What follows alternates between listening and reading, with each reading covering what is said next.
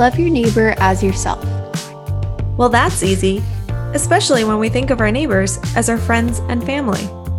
But what do we do with those people that we really don't know anything about? The Human Family Podcast hosts conversations with guests from local religious and cultural communities to explore a more complex narrative of who our neighbors are in the greater Santa Barbara area.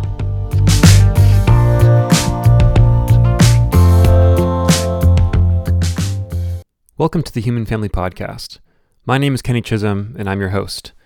Each episode of this podcast will generally feature myself, along with one of 4 co-hosts and a local guest, although the first 2 episodes of this season will actually be a bit different, in that they're more of a casual table discussion with our co-hosts, 2 on the first episode and 2 on the second. All of our co-hosts have called Santa Barbara home at one time or another, so their perspectives are also featured to showcase the many people who call this beautiful place home. We'll touch on some of their religious practices, including Kunjal's practice of lighting a devo, which comes from the family of Hindu traditions, and Yasmin's practice of Sallak, which is central to Islam. We'll also hear about some ways that they feel particularly connected to Santa Barbara.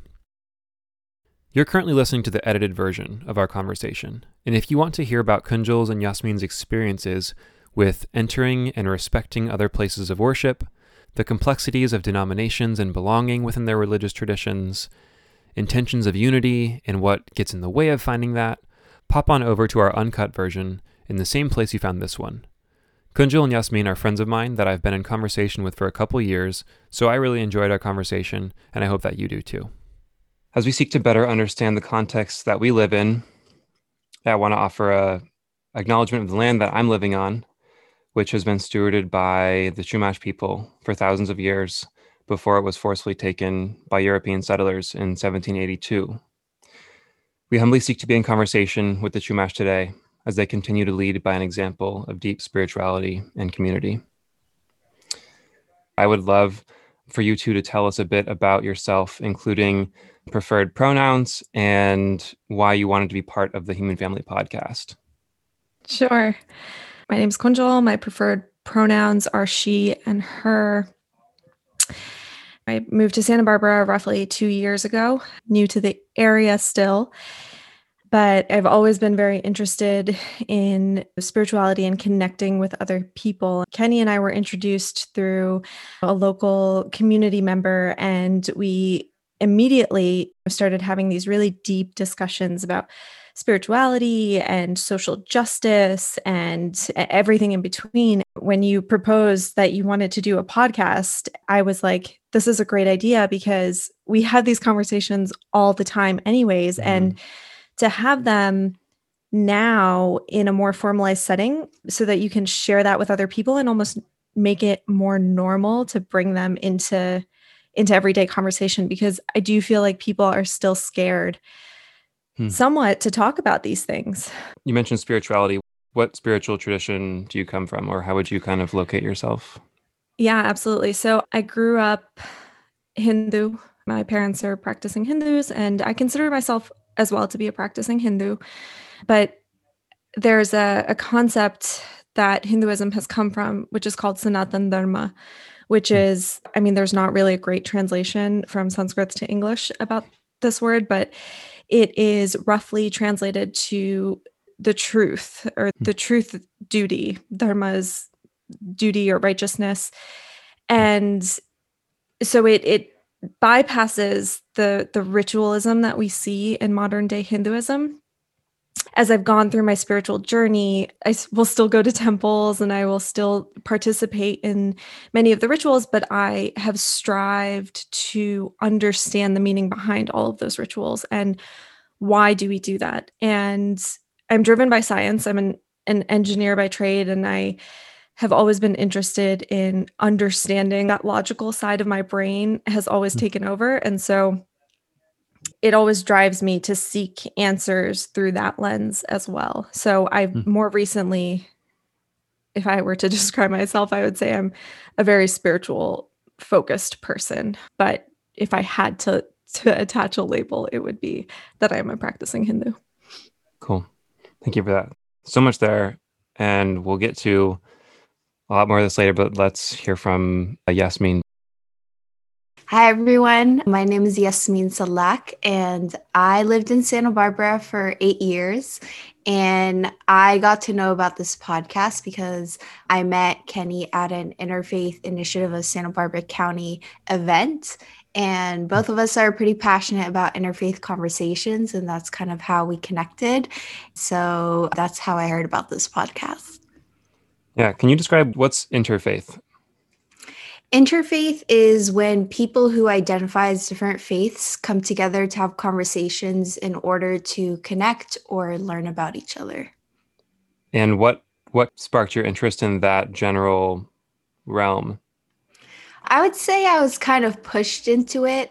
Naturally, I have always liked learning about other people. I love observing people and stuff, but specifically interfaith, I feel like I was pushed into it because demographically speaking, Santa Barbara is pretty white and there aren't that many Muslims. So when I first came to Santa Barbara, I was an undergraduate student at UCSB, and I was one of the very few Muslims on campus. I kind of got started in interfaith when people in the religious studies department asked me to speak in their classes about Islam and who I am as a Muslim, and also me being part of the Muslim Student Association at UCSB. We always liked having events where we introduce ourselves as Muslims, and we always have people who are interested in that come to our events. And that's how I came into having conversations with people of other faiths. Yeah, I wanna go to a question that we're going to be asking all of our guests on this podcast. We've talked a lot about ritual and traditions, and oftentimes we see something different. We don't know how to appreciate it, so we automatically, like you said, Yasmin, you put in this category of why are they doing that? They seem like they're obsessed with this thing. How strange! But it's just because we don't know about it. So I'd love for both you two to describe perhaps a specific religious tradition or ritual that you practice as part of your own spirituality, and just kind of remove some of the darkness perhaps in people's minds or ignorance, and then what that practice means to you. Okay, so I'll talk about the ritual that all Muslims do 5 times a day, which is salah or prayer. So salah is one of the 5 pillars of Islam, and it is representative of basically the what Muslims believe to be our purpose on this earth. Everybody wonders, what is the purpose of my life on earth? Why am I alive? And for Muslims, we're told this in the Quran, which is our holy book. God tells us that our purpose is none other but to worship God. So Muslims have one job during this 70 to 100 or whatever years you live on this earth, and that's to worship God. So God in Arabic is Allah. So that is our only job. And the way that we do that, other than through our actions, we believe that we should always have an inner intention of doing everything in order to please God. But a way for us to directly worship Allah is to pray 5 times a day. And I would say because there are physical movements in Salah, it might seem a little bit strange or different to people who've never seen it. So I'm here to describe what it is. So it's a series of standing, bowing, and prostrating a certain number of times based on what prayer we're praying in the day. So we pray 5 times a day, one at dawn, one around noon, one around midday, one at sunset, and one at night. So it's just a way for us to recharge ourselves throughout the day and to remind ourselves what our purpose is in this life. So let's describe the dawn prayer, which is called Fajr. And so that one has 2 cycles of the standing, bowing, and prostrating. When Muslims are praying Salah, they face towards Mecca. So from the United States, the most direct trajectory is northeast. You'll usually see around prayer time, if a Muslim's in a new place, they have their compass out on their phone and they're just looking for northeast.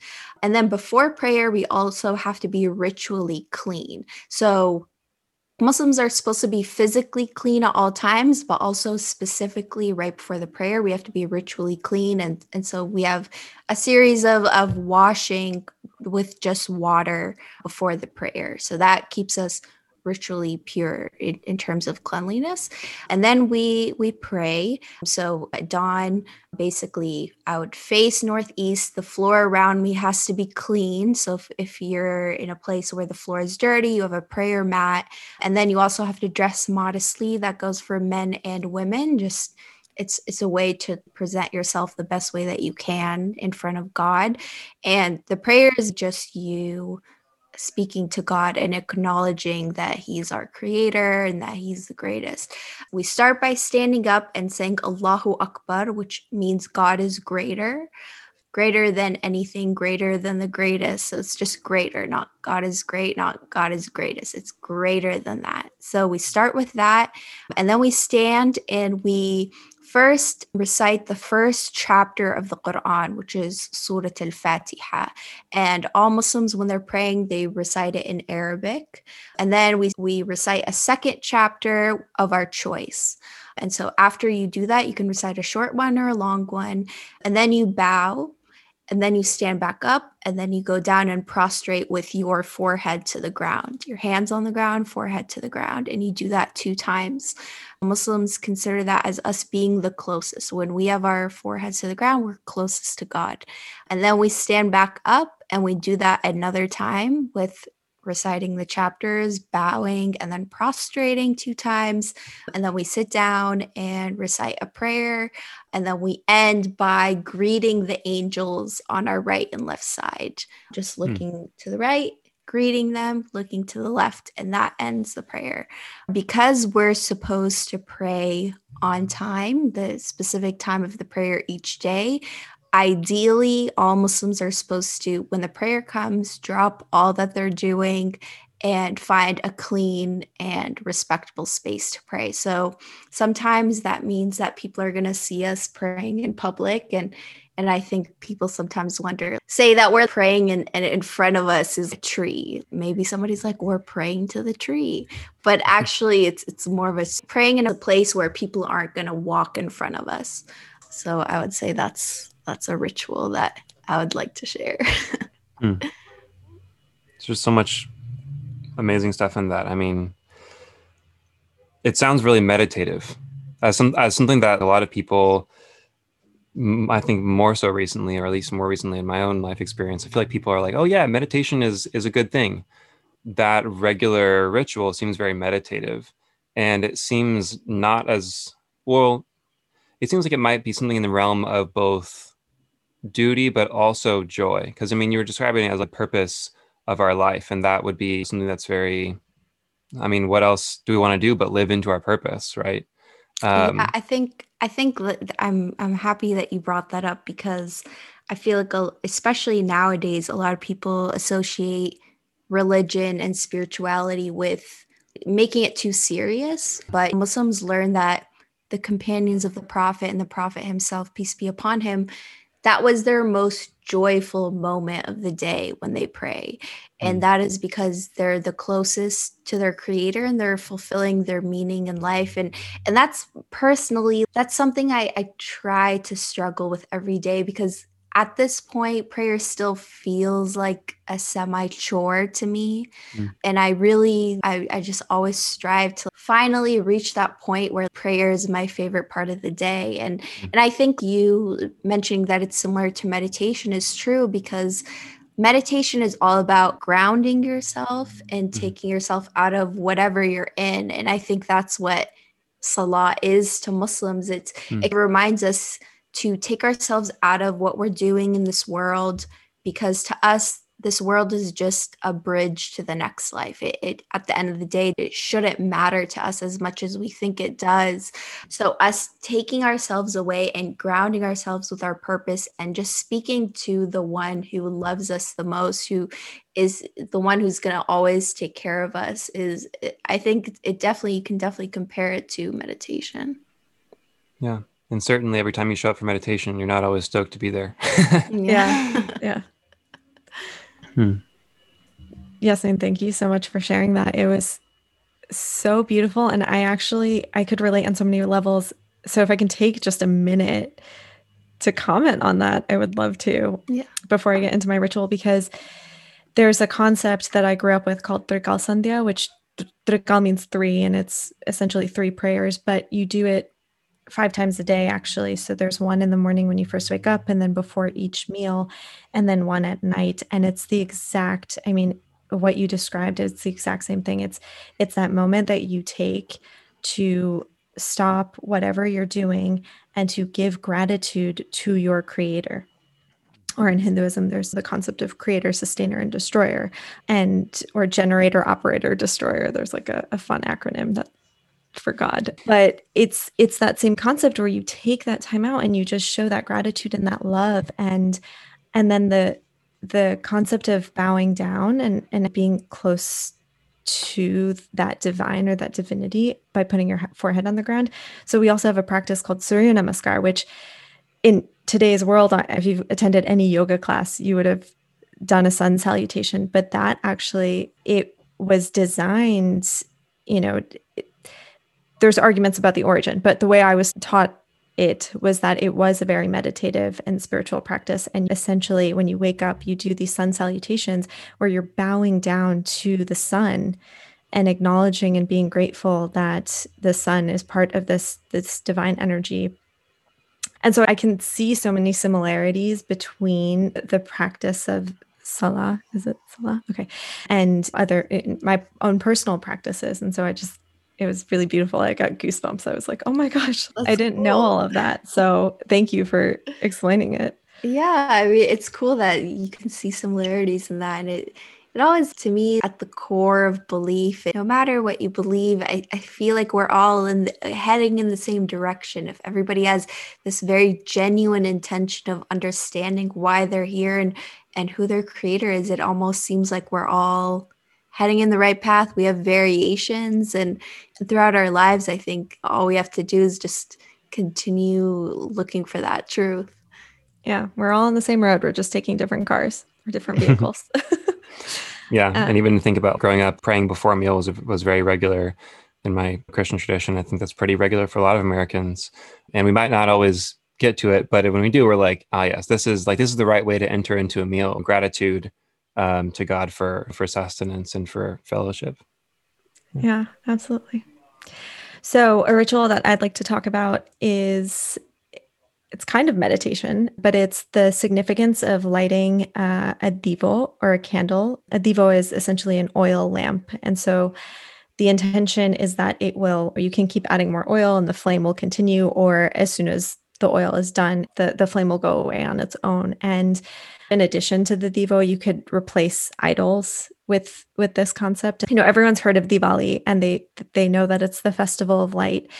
But the practice of lighting a devo, especially when you're sitting down to pray, and traditionally people will do this anytime before they're sitting down to chant or to pray or to meditate, where they will light a devo and they will gaze upon that devo and that light for a little bit. And so the significance of lighting a devo is that you are removing the darkness that is in that area.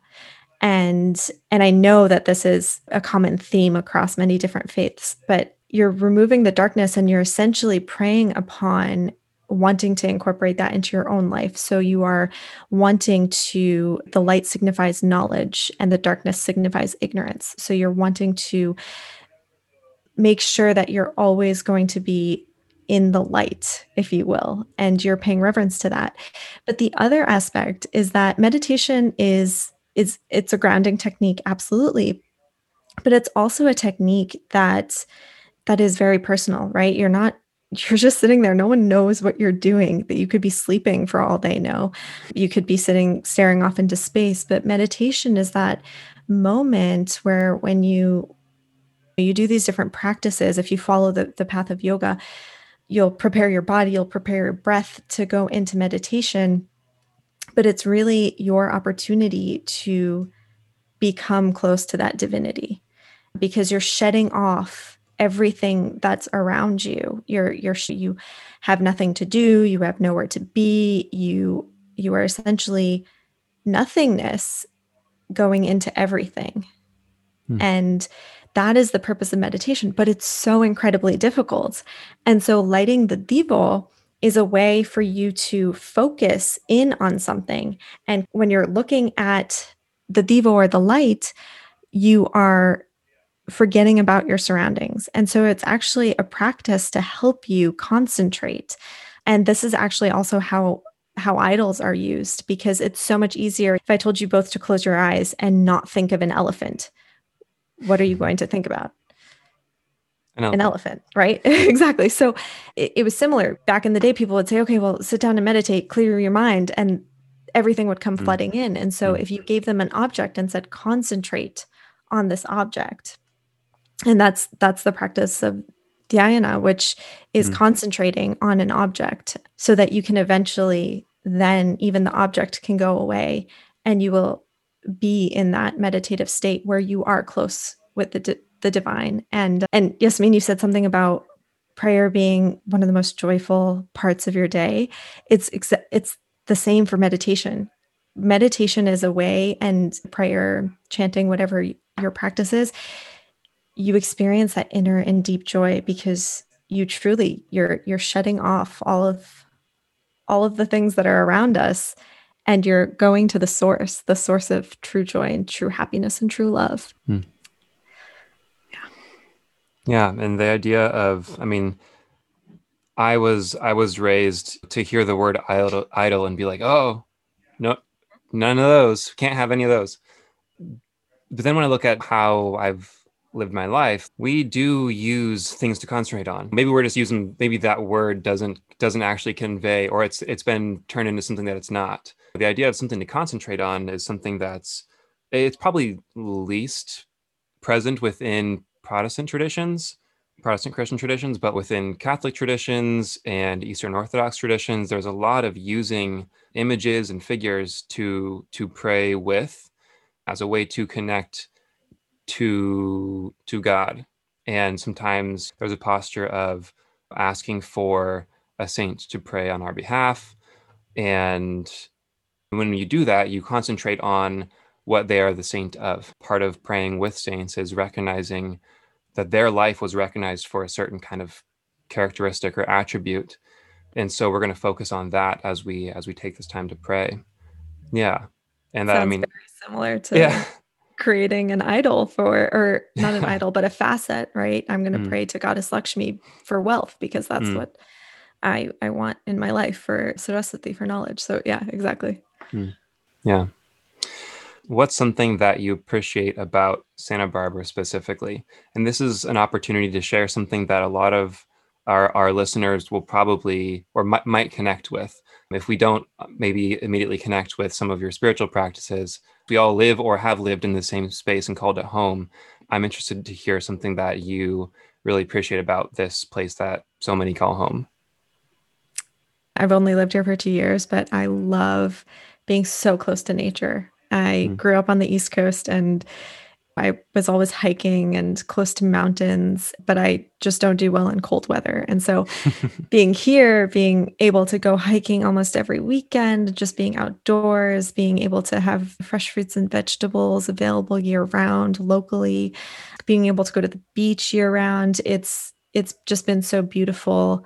The number one thing I absolutely appreciate and love about Santa Barbara is just how close to nature you are and how many opportunities there are to get out and enjoy that. Yeah, I would also say just the beauty of nature here, especially just the juxtaposition of the beaches to the mountains here, I think is so special. I think that's one thing that really connects everyone who lives in Santa Barbara. You can tell when it's a nice day and everybody's out and you just look at another fellow Santa Barbara person, you're just like, yeah, we live in the prettiest place ever. Whenever we have friends or family visiting, we have to go outside and show them this beautiful place that we live in. What really connects us is this appreciation of how beautiful this place is. And also because the weather is also pretty moderate, we get so many opportunities almost every day to just go outside and appreciate it. Yeah, absolutely. And one thing that is pretty common throughout indigenous spiritualities is the connection to the place itself, the connection to the land. Mhm. And I can speak from my own tradition. I didn't grow up caring about specific places so much. I mean, at least not as part of my religious tradition. And the more that I in college I studied ecology, and the more that we realize the environmental damage that's happening, so much of it can come down to this idea that people don't care about the places that they live anymore. So I love to hear that for both of you, the nature of this place is something that you care about, and that there is a connection to the actual non-human land aspect of this place. I really love that. Yeah, and I think for Muslims, we believe that the earth is an amanah to us. It's something that we were entrusted with. Hmm. So when it comes to environmental issues and environmental justice, that is definitely a Muslim duty for Muslims to stand up for, because we believe that God gave us this beautiful earth for us to take care of it. And also to appreciate, and it's a sign for us to think about our creator, and that's what I did a lot of in Santa Barbara, is going on solo walks and things, and first admiring how beautiful this place is, but then it kind of triggers me to think about this great creator who created something so beautiful in its perfect design. So nature in Santa Barbara definitely inspires me to be more religious as well. Hmm. Yeah, I would 110% agree with that, because it's similar in Hinduism. You're taught that there is divinity in everything. God is present in every little twig and leaf and animal. And so just being able to be closer to nature on a more consistent basis, I do feel very connected to that divine and to God. And it's just so it's beautiful, because you can get lost in nature and you can see how it is our duty to protect the earth and Mother Earth, and to appreciate all that it gives to us continuously. And so it goes back to gratitude, being grateful for everything that's around us, and just changing somewhat of your mindset sometimes from being, oh, I deserve this, to look at what I've been given, look at how much I'm loved, and that's why I've been given this beautiful opportunity to be in nature and to see and experience all of its beauty. Hmm. Man, I want to get up and go. Well, I want to go on a walk. I want to go walk in nature, and I want to hop into prayer. Honestly, this conversation, we want to do both of those things, because sometimes I can see both of those as this thing I should do, and I forget that that's so much of the essence of life. So much of the joy of life is in doing these things that we can always do. You can always pray. You can always go out for a little walk, find some time in the day. And I know that at least I don't always do that. How can people in Santa Barbara come to know more about your perspective, whether it be your community, or maybe it could be a book or a podcast that you enjoy? How can our neighbors come to understand you and your perspectives better? I would say for the people of Santa Barbara, get to know a Muslim from Santa Barbara. The Islamic Society of Santa Barbara at this time it is closed because of COVID, Hmm. but hopefully when everything reopens, everybody's always welcome. In the meantime, I would say everybody should consider themselves a lifelong student, and always put yourself in that zone of what can I learn today, and who can I learn from. So anybody who wants to learn more about how Muslims live or learn more about Islam, just find some people on the internet to learn from. Yeah. If you want to learn more about where my spiritual practices come from and things like that. So definitely the Vedanta Temple is a great resource. I believe they're also closed, but they might be doing online offerings at the moment. And then there are two other suggestions that I have. There's a worldwide organization or spiritual organization and humanitarian organization called The Art of Living. And the founder, Sri Sri Ravi Shankar, actually started the movement in the US in Santa Barbara. And so it was actually kind of nice just being a part of that, to move to Santa Barbara and to have a new appreciation for this space. And so they are doing so many offerings online. They are constantly sharing knowledge. Their goal, if you can even say that they have a goal, is just to allow people, or to bring people closer to that pure happiness and that pure joy and that pure love. And they're doing that through teaching breathing techniques and meditation techniques and doing silence courses. And so it's a really beautiful organization. And we have a few local teachers. And again, everything is very accessible online.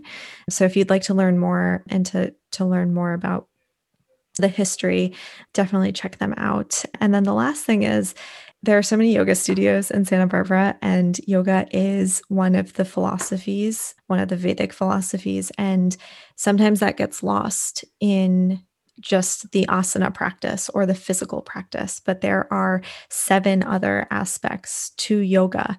And so if you'd like to learn more about yoga, I encourage you to ask questions to your yoga teachers and to maybe challenge them to also learn more about this practice that they're doing, and or seek out teachers who are open to sharing that in their classes. So teachers who are teachers of color or teachers of different faiths. So it's an amazing practice, a physical practice, yes, but there's so much more to know and to learn about yoga.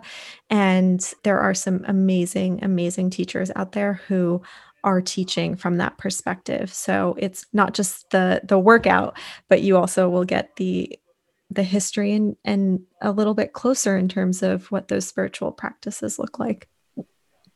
Awesome. Well, thank you so much to both of you for joining our conversation today.